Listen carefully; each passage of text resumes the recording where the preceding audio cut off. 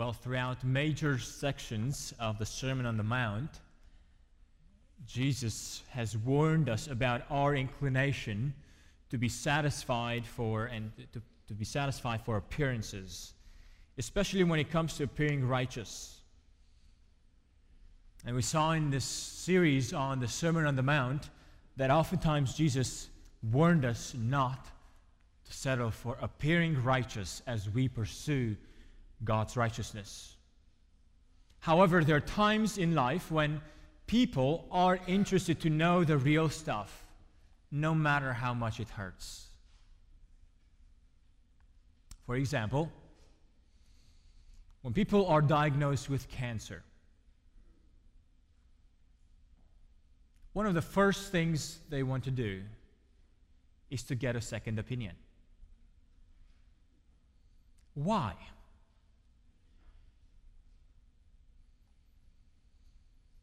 To make sure that they got a real picture of what's happening in their body. Now, of course, people wish that the second opinion would be different than the first opinion. But in getting a second opinion, patients are ultimately interested to find the truth. It would be no help to the patient in going to a doctor that would tell them only what they want to hear. After being suspected of cancer, the patient's greatest desire is to know the truth, even if that news is hard to hear. Finding a disease early is way better than finding it too late. Friends, when dealing with medical diagnosis, all of us are interested to find the truth. Even the truth we don't want to hear. Because in the long run, it will do us better.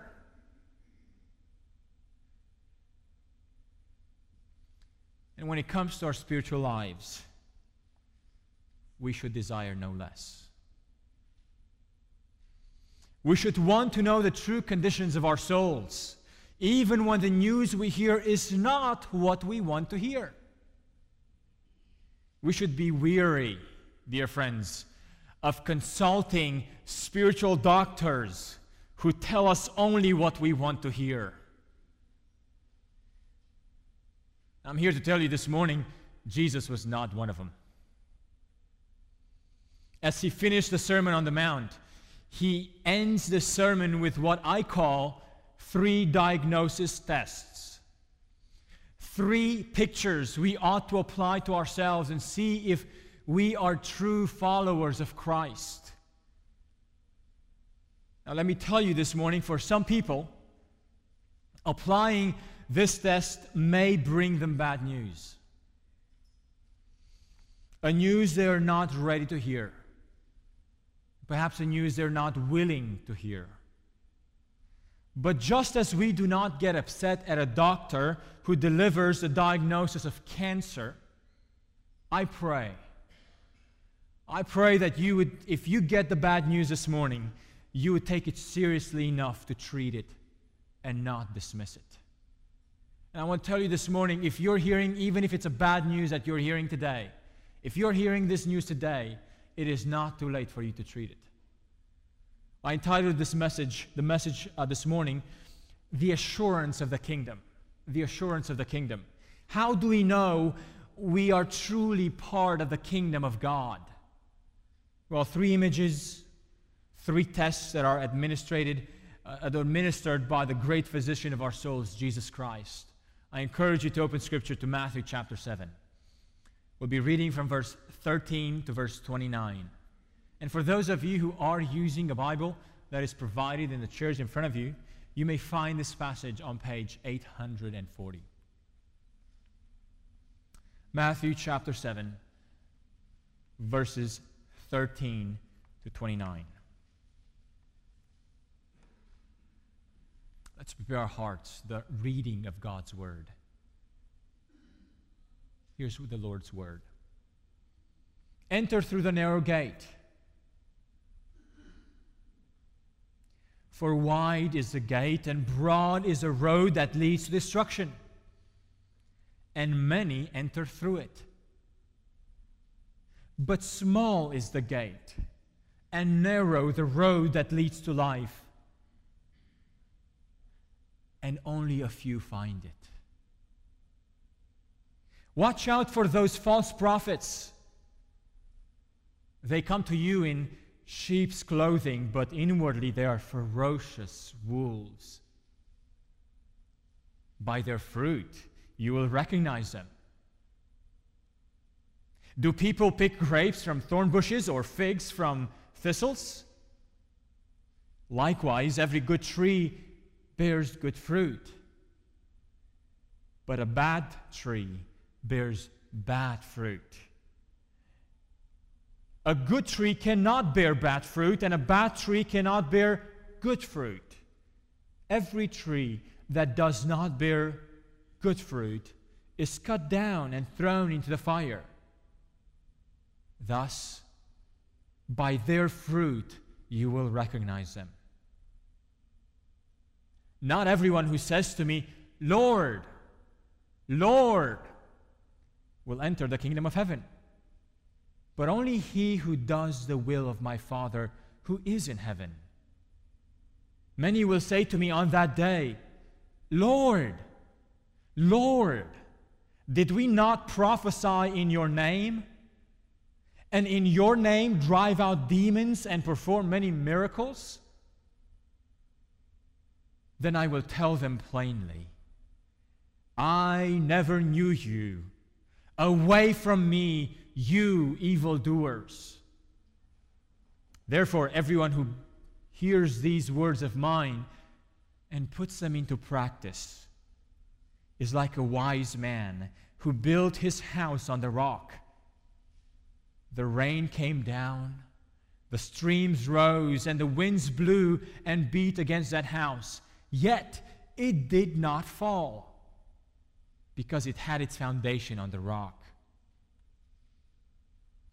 But everyone who hears these words of mine and does not put them into practice is like a foolish man who built his house on sand. The rain came down, the streams rose, and the winds blew and beat against that house, and it fell with a great crash. When Jesus had finished saying these things, the crowds were amazed at his teaching, because he taught as one who had authority and not as their teachers of the law. Amen. Well, this was our word from the Lord for our hearts this morning. Let's bow our heads in prayer. Father, our prayer this morning is that your word, which is living and active and sharper than any double-edged sword, would pierce our hearts. We pray that your word would judge the thoughts and inner intentions of our hearts. Father, I pray that you would speak to us plainly and clearly. In Christ's name we pray. Amen. Well, friends, for those of you who are visiting us this morning for the first time, we have been through the Sermon on the Mount. For 9 weeks, we have covered and explained each section of the sermon. And finally, we get to the end of it. Today is the conclusion of the sermon.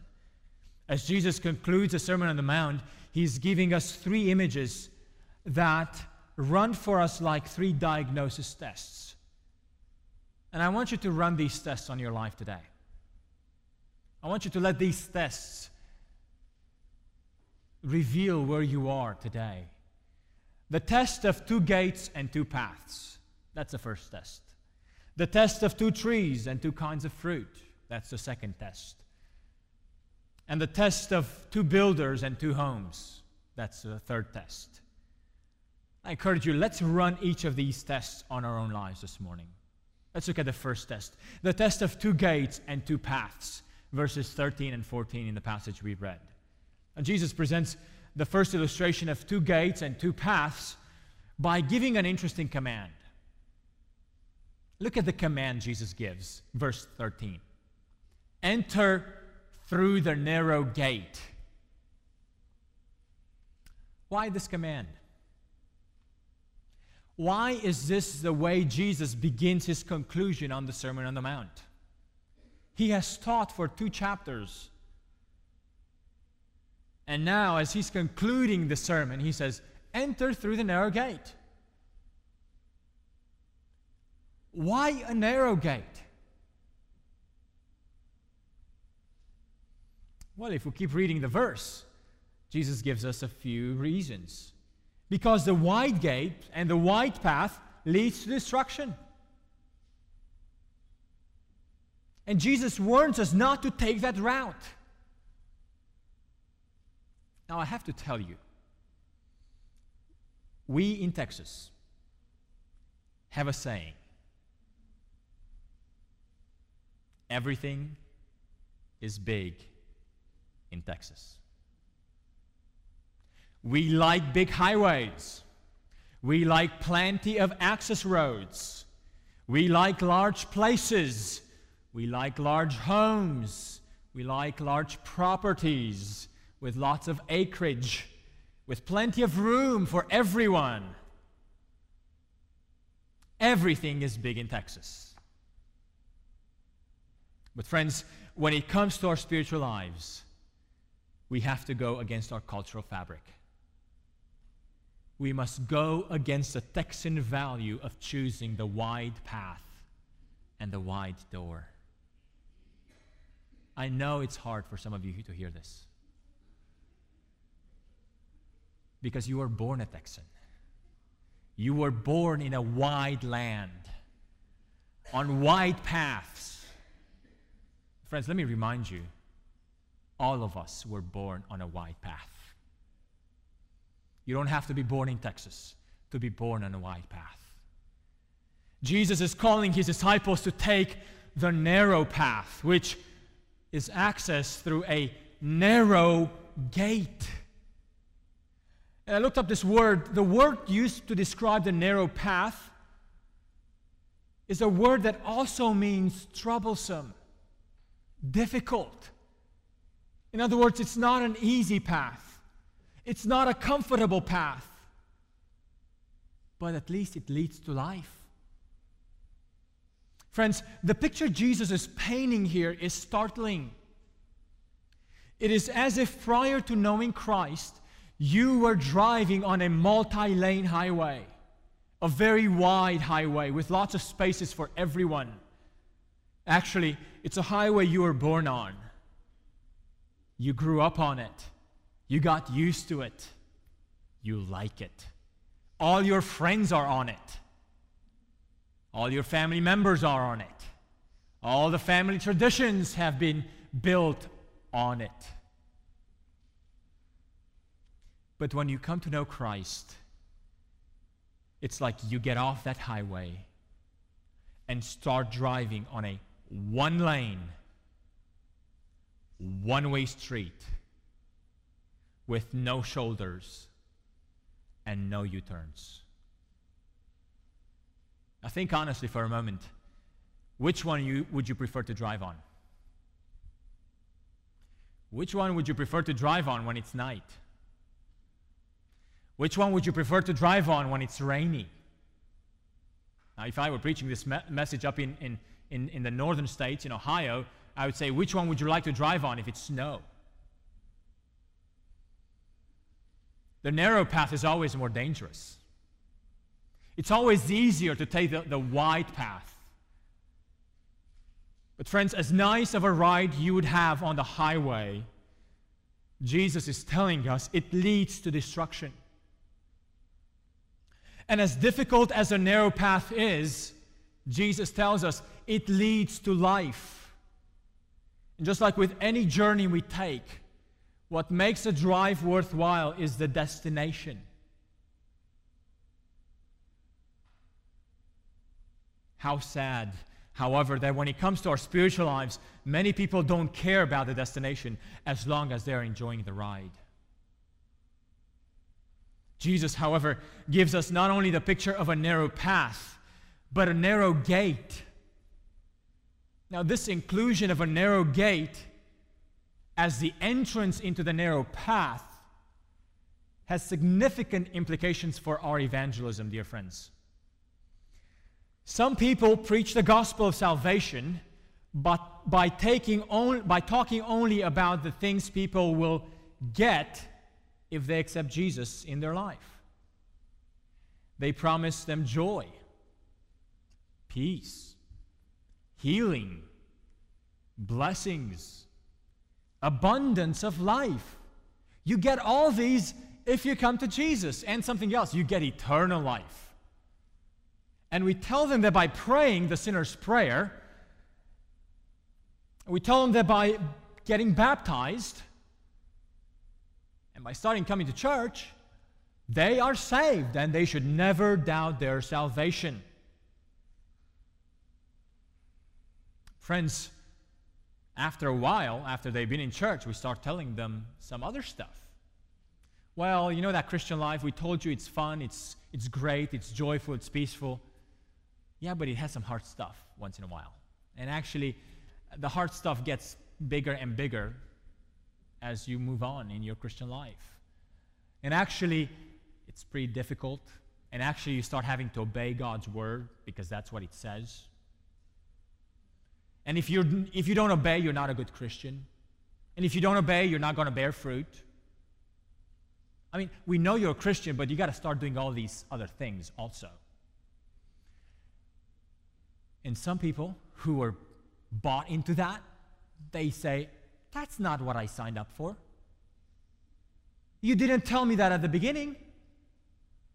It's not surprising why many who profess at one point in their lives, especially if they were young, they profess Christ, but because they were given just the positive things of the Christian message and not the full package, when the hard stuff comes, they start giving up. They back out. They say, that's not exactly what I signed up for. Friends, when such new converts hear about the cost of following Jesus, they really think twice about what they got into. And they would probably prefer just to keep their ticket to heaven, and we would keep telling them, yes, you're saved. Yes, you're saved. You'll go to heaven because you confessed. But the reality is that for such people, for such converts, the cost of being a Christian is way higher than what they're willing to pay. Friends, it's as if we would tell them, in the story of Jesus, in the image of Jesus, it's as if we would tell them, wide is the gate. And once you enter, that wide path slowly starts to narrow. And really, the narrow gate is all the way at the end of your life when you get to heaven. But it's just a slow transition. It's a wide gate on a wide path that slowly starts to narrow down. Friends, this is not the picture Jesus gave.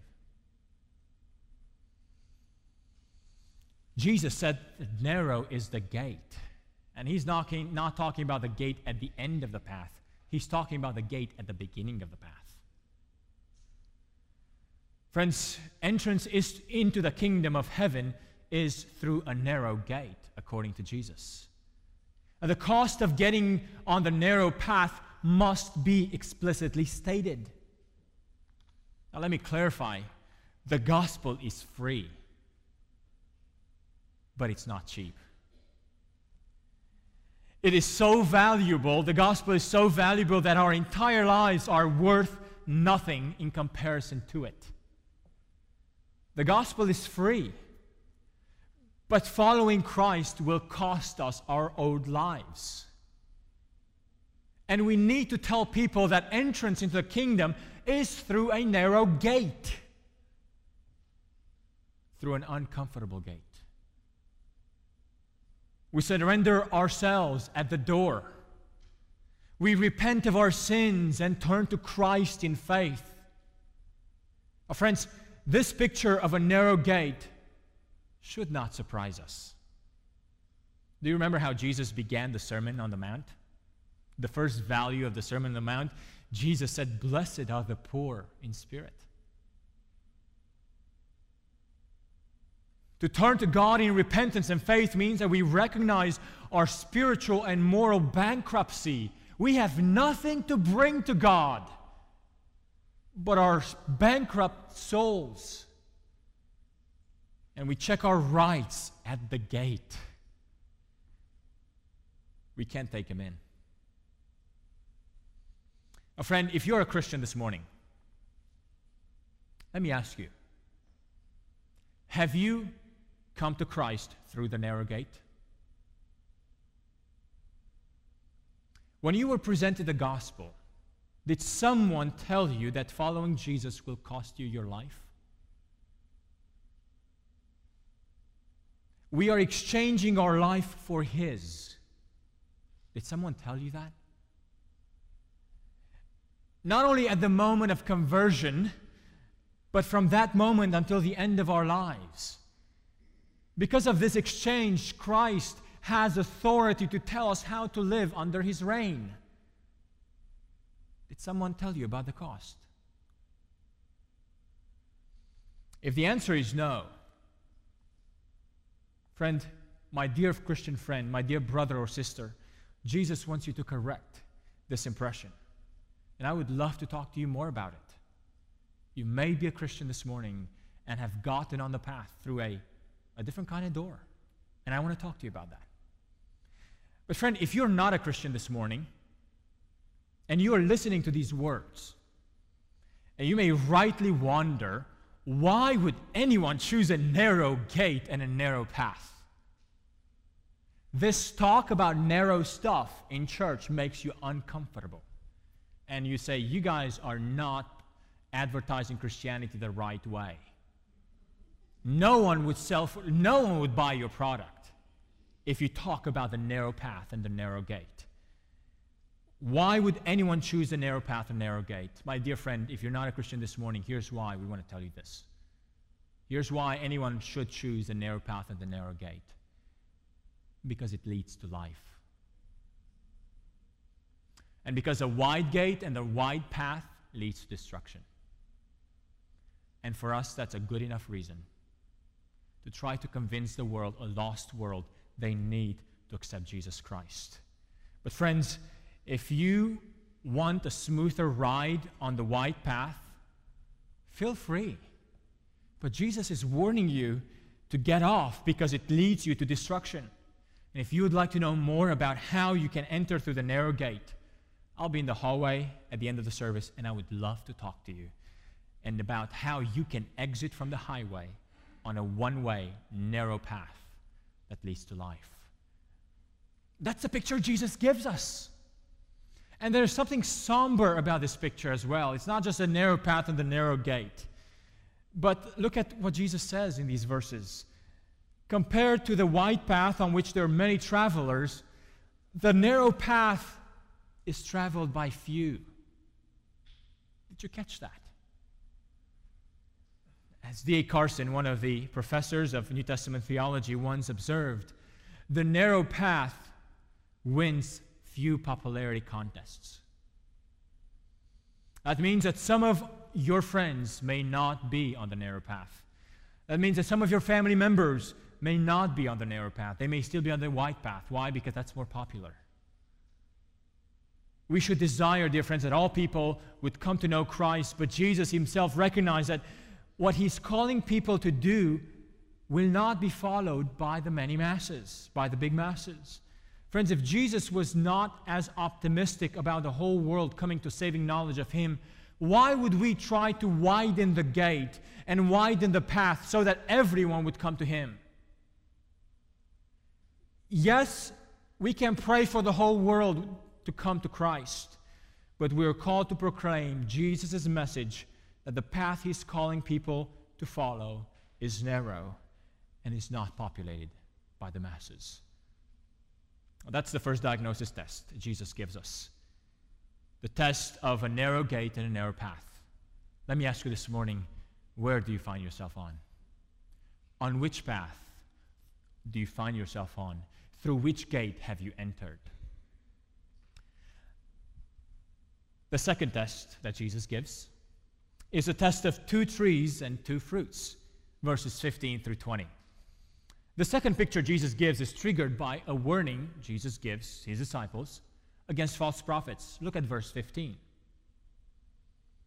Be aware of the false prophets who come to you in sheep's clothing, but inwardly are ravenous wolves.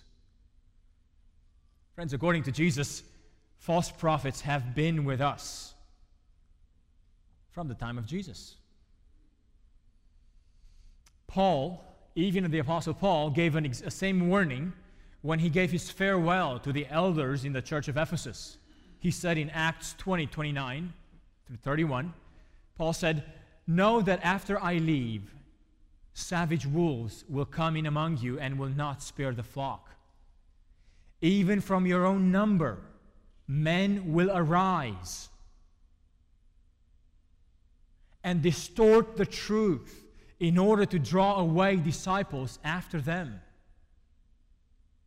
So be on your guard," he said. "Remember that for 3 years I have never stopped warning each of you day and night with tears." Why? Because Paul said, false prophets are coming, and there'll be some rising from within you. Now, who are the false prophets?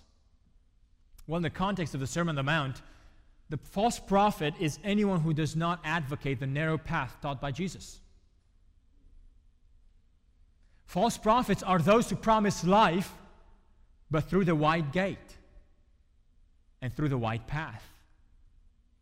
In Jeremiah chapter 6, verse 14, false prophets are described in a very interesting way. Here's how Jeremiah describes false prophets in Jeremiah 6:14. "They dress the wound of my people as though it was not serious. Peace, peace, they say, when there is no peace." Such prophets preach,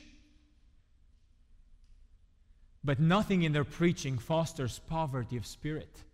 Nothing in their preaching leads people to repent before God and cry to Him for mercy. They only talk about peace when there's no peace. They only talk about joy when there's no joy. They only talk about security and assurance when there's no security and no assurance.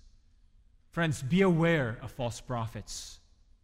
Now, to illustrate the point, Jesus gives the picture of two trees, a good tree and a bad tree. Now, to our human eyes, we may not be able to tell which one is which if we just looked at their shape, or if we just looked at how big they are, or how strong they are, or how sturdy they are. Both trees might have the same appearance, so we cannot make a judgment call on them from mere appearances until we wait for them to bring fruit. And when they bring out the fruit, that's when we can know who's which. Jesus is so clear about the confidence of examining the fruit that he says twice in this passage, "By their fruit you will know them." Look at verse 16 and verse 20. Twice, "By their fruit you will know them." Friends, false prophets not only will fail to preach the narrow path and the narrow gate, but they will also fail to live it. Again, as D.A. Carson once said, "For such men, the falseness of their preaching erupts in the disobedience of their lives." Now, why can we have this confidence? Why can we have the confidence that we can know them by their fruits? Well, Jesus says, because a good tree cannot bear bad fruit, and a bad tree cannot bear good fruit. Now, we would like to blur those clear lines. We would like to say that such lines cannot be distinguished so clearly. But how do you know what is good fruit and what is bad fruit, we would say, right? Well, there are a number of texts in Scripture that we could look at. I'll just give you one example. Just point you there. Galatians 5:16 through 26 is a wonderful list of good fruit and bad fruit. Now, you don't have to turn there. Feel free to read that at your own time at home. But that is a wonderful example of good fruit and bad fruit put side by side. Read through it. If any of that characterizes you, find out on which side you are. But in the Sermon on the Mount, the good fruit Jesus is talking about is the conformity to the teaching that Jesus just gave on the Sermon on the Mount. Some of the values that Jesus promoted and taught, such as righteousness, transparent humility, purity, trusting and persistent prayer, obedience to the words of Jesus, truthfulness, love, generosity, rejection of all that is hypocritical. These are some of the clear measures of being and having good fruit. Do you have them? What kind of fruit are you bearing, my friend? What kind of fruit is there in your life? Friends, the fruit we're called to bear is not just so that we would grow or so that we would have a bigger reward in heaven. The role of fruits here in Jesus' conclusion to the Sermon on the Mount is that it will tell us what we're really made of. It will tell us if we're really following Christ, if we're really what we claim to be. The second test Jesus gives us is 2 trees and 2 fruits. We have looked at the test of 2 gates and 2 paths. We have looked at the test of 2 trees and 2 fruits. Let's look at the third test. And let me pause here for a moment. These are not like the test in college, where if you fail one test, you hope you'll do better on the next 2, and that will even out. These are more like tests when you get diagnosed with cancer and you go for a second opinion. One test is enough to get some warning signs and see if there's something really needing our attention, our immediate attention. Let's look at the third test. 2 builders and 2 houses. The third imagery Jesus gives is in the context of another very serious warning. And this warning is not like the previous warning. Jesus is not saying here, be aware of false prophets, which implied, be aware of others who falsely profess to be Christians. The third warning Jesus gives is not for others. The third warning Jesus gives is for you, my dear hearer, and for me. Let's look at the warning in verse 21. Not everyone who says to me, Lord, Lord, will enter the kingdom of heaven, but only he who does the will of my Father who is in heaven. It's a pretty important warning at the end of the Sermon on the Mount. Let's explain it. Let's see what Jesus is teaching through this warning. He's saying that not everyone who acknowledges with their mouth that Jesus is Lord will enter the kingdom of heaven. It is not enough to acknowledge that Jesus is Lord. It is not enough to acknowledge that Jesus is King. If the acknowledgement is only in our mind and does not involve our submission to His authority and His kingship, our acknowledgement of His lordship is empty. Friends, according to these verses, the essential characteristic of a true believer is not his loud profession of faith, nor his spectacular spiritual experiences, not even his ability to make miracles, but a Christian's chief characteristic is his obedience to the words of Jesus. No man enters the kingdom of heaven by his obedience. We want to make that very clear. No man enters the kingdom of heaven by or through his obedience. But it is equally true that no man enters the kingdom of heaven who is not obedient. Don Carson pointed out that it is true that men are saved by God's grace through faith in Christ. But it is equally true that God's grace in a man's life inevitably results in obedience. Any other view of grace cheapens grace and turns it into something unrecognizable.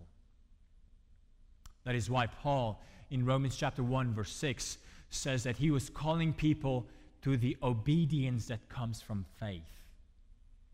Faith and obedience, dear friends, are two sides of the same coin. You cannot claim you have faith in Christ without having the fruit of that faith, namely obedience to Christ. Now, let me give you an example. Today, very few places in the world still have kings and queens. One exception is the United Kingdom. The Queen of England is recognized and respected as a queen.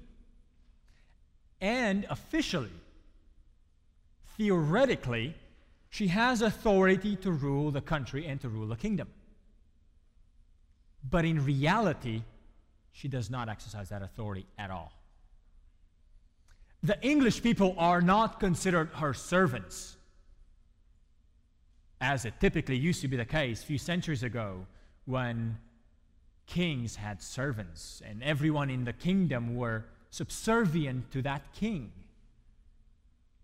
Queen Elizabeth does not demand the service and the absolute submission of her citizens.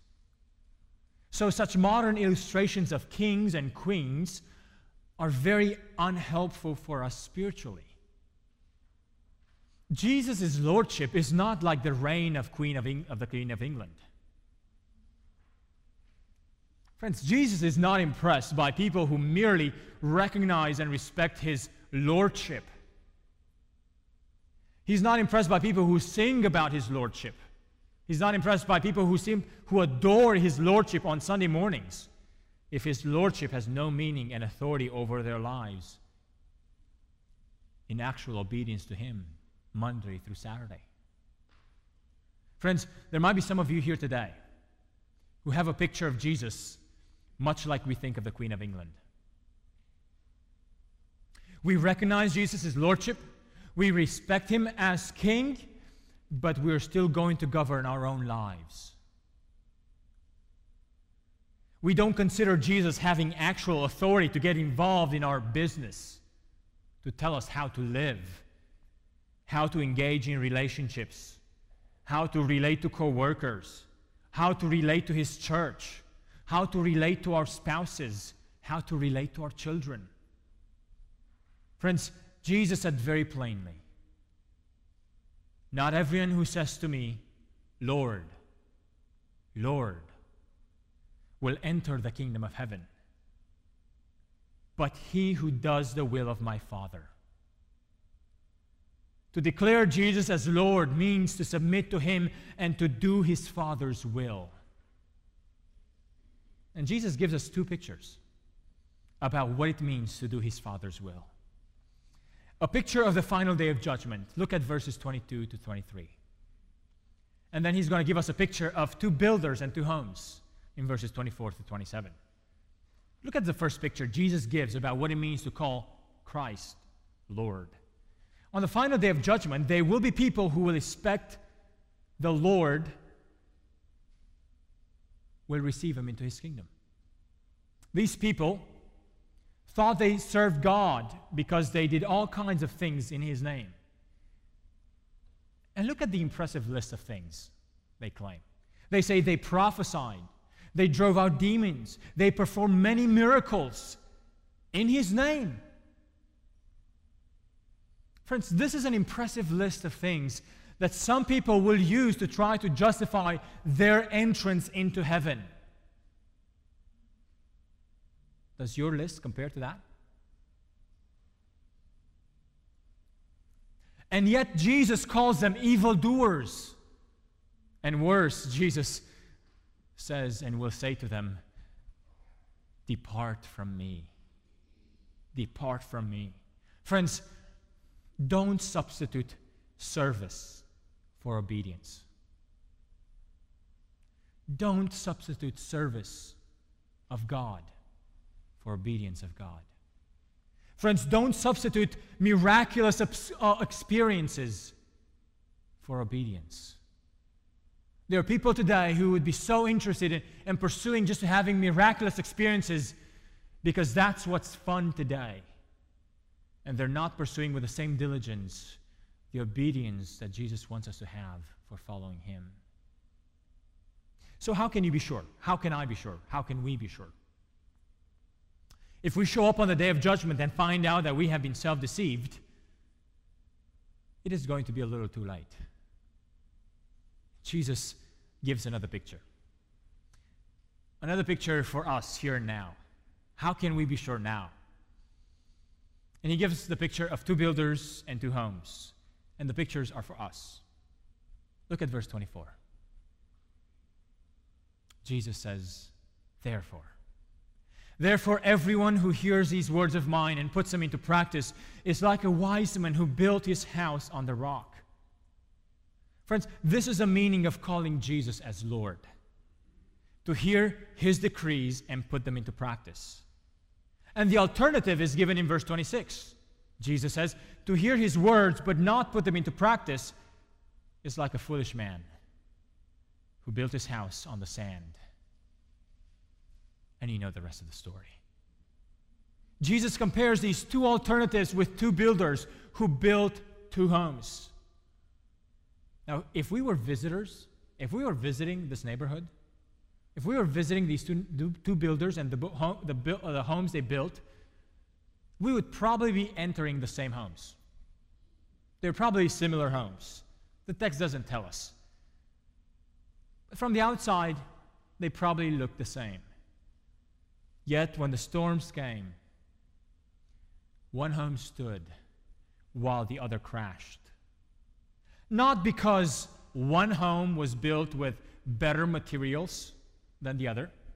Not because one home was built by professional builders, whereas the other one may have been built by the guy himself and he didn't know what he was doing. No, that's not exactly right. One crashed because one was built on a different foundation than the other. And friends, here's a great warning.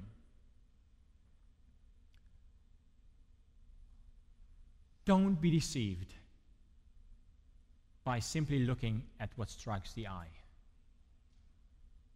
When I go to examine one of those two homes, yes, they look the same. We check them out to see if we like how pleasant they are. But would you ever consider examining the foundation? We don't typically think of that. We don't typically think of how great the foundation of a house is. All we care about is the home pleasant? Is it homey? Is it roomy? Is it cozy? Friends,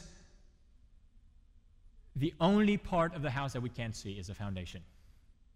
And according to Jesus, that's what really matters. Friends, only the storms of life will reveal truly on what foundation we have built. You may not be able to say it. You may not be able to examine it at first. You may not be able to say on which foundation you have built unless the storms of life come. Many people today build their lives on their own dreams and aspirations or on their own abilities. But friends, unless your foundation is built on Jesus Christ, your edifice, your home will crash when the storm of life comes. But let me emphasize the warning Jesus gives. It's not enough simply to say, I'm building my house on Christ and I shall be okay. We have that song that we'll be singing at the end of the service, my faith is built on nothing less. It's not enough simply to say my home is built on Christ. I want to ask you, on what notion of Christ are you building your foundation? What notion of Jesus do you have? Do you mean that Christ has the same authority in your life as the Queen of England? Is that notion of Jesus that is the foundation of your life? Jesus says, that is sand. That is a sandy foundation. Even though, wordly, verbally, that we use the words of Jesus. Notice specifically what is the correct picture of Jesus we ought to have. Therefore, everyone who hears these words of mine and puts them into practice. This is the only picture of Christ's lordship that has meaning and value. Friends, the Sermon on the Mount ends on a pretty negative picture. I don't know if you realize, but it ends with a picture of the house being built on sand. And when the storms of life come, the house falls with a great crash. That's how Jesus ends the sermon. A picture of a crashed home. Now, it's not popular today to end sermons in a negative tone.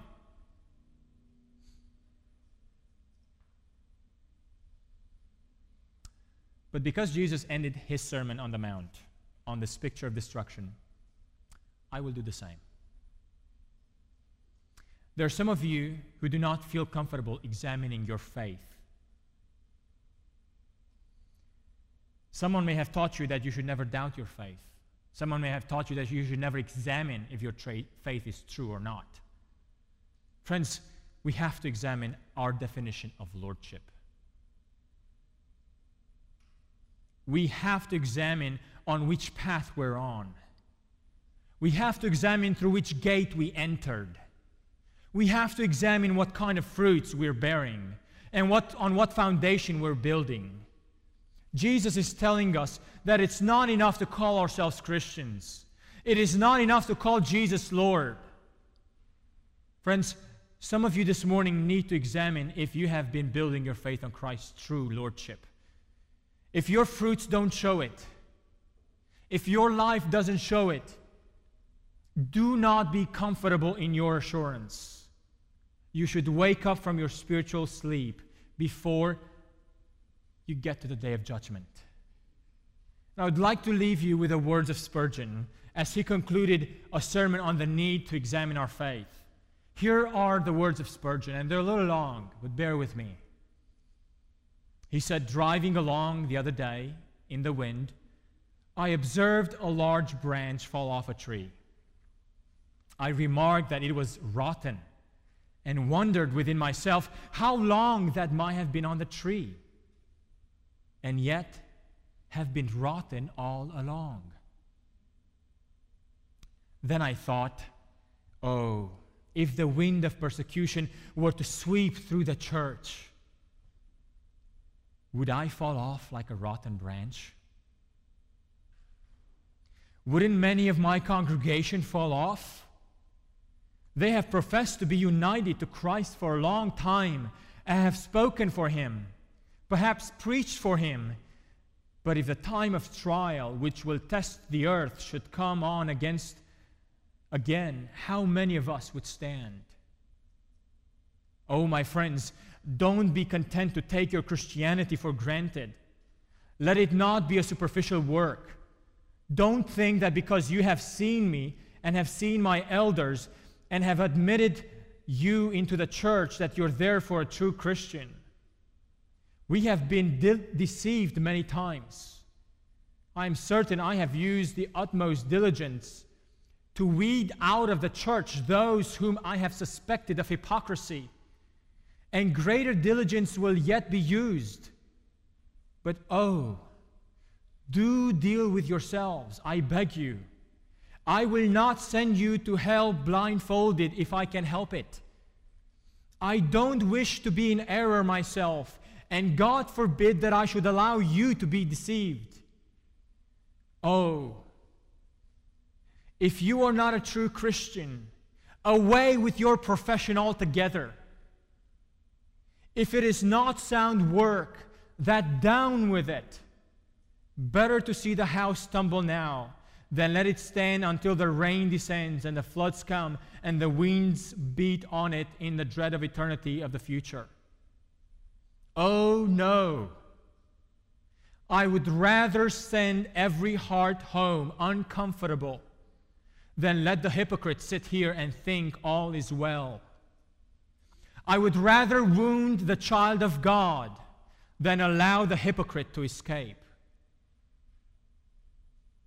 These were the words of Spurgeon. Such was the way Spurgeon preached during times when God brought revival in England through his preaching.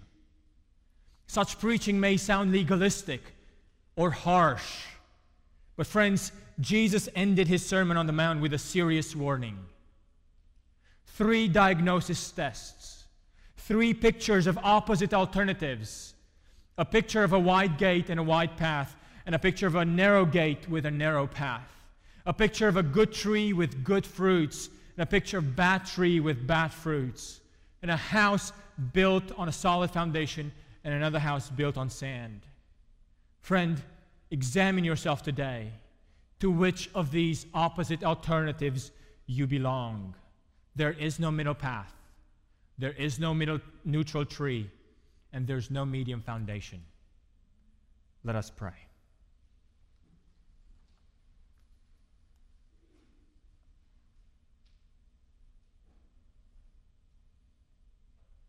Father, this morning, at the end of this service, and at the end of listening and hearing to the Sermon on the Mount proclaimed to our ears, we pray.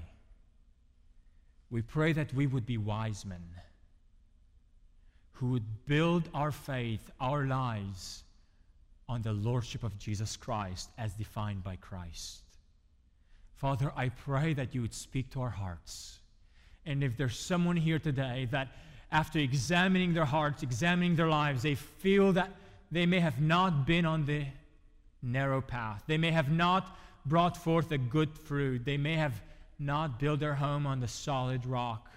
Lord, I pray you would give them the courage to take this diagnosis seriously today and begin treating it. Lord, thank you that today is not too late to come to you. We thank you that today is not too late to turn back to you and begin following you in the way that you have designed for us. Father, this is our prayer for us, for all of us. In the name of Jesus we pray.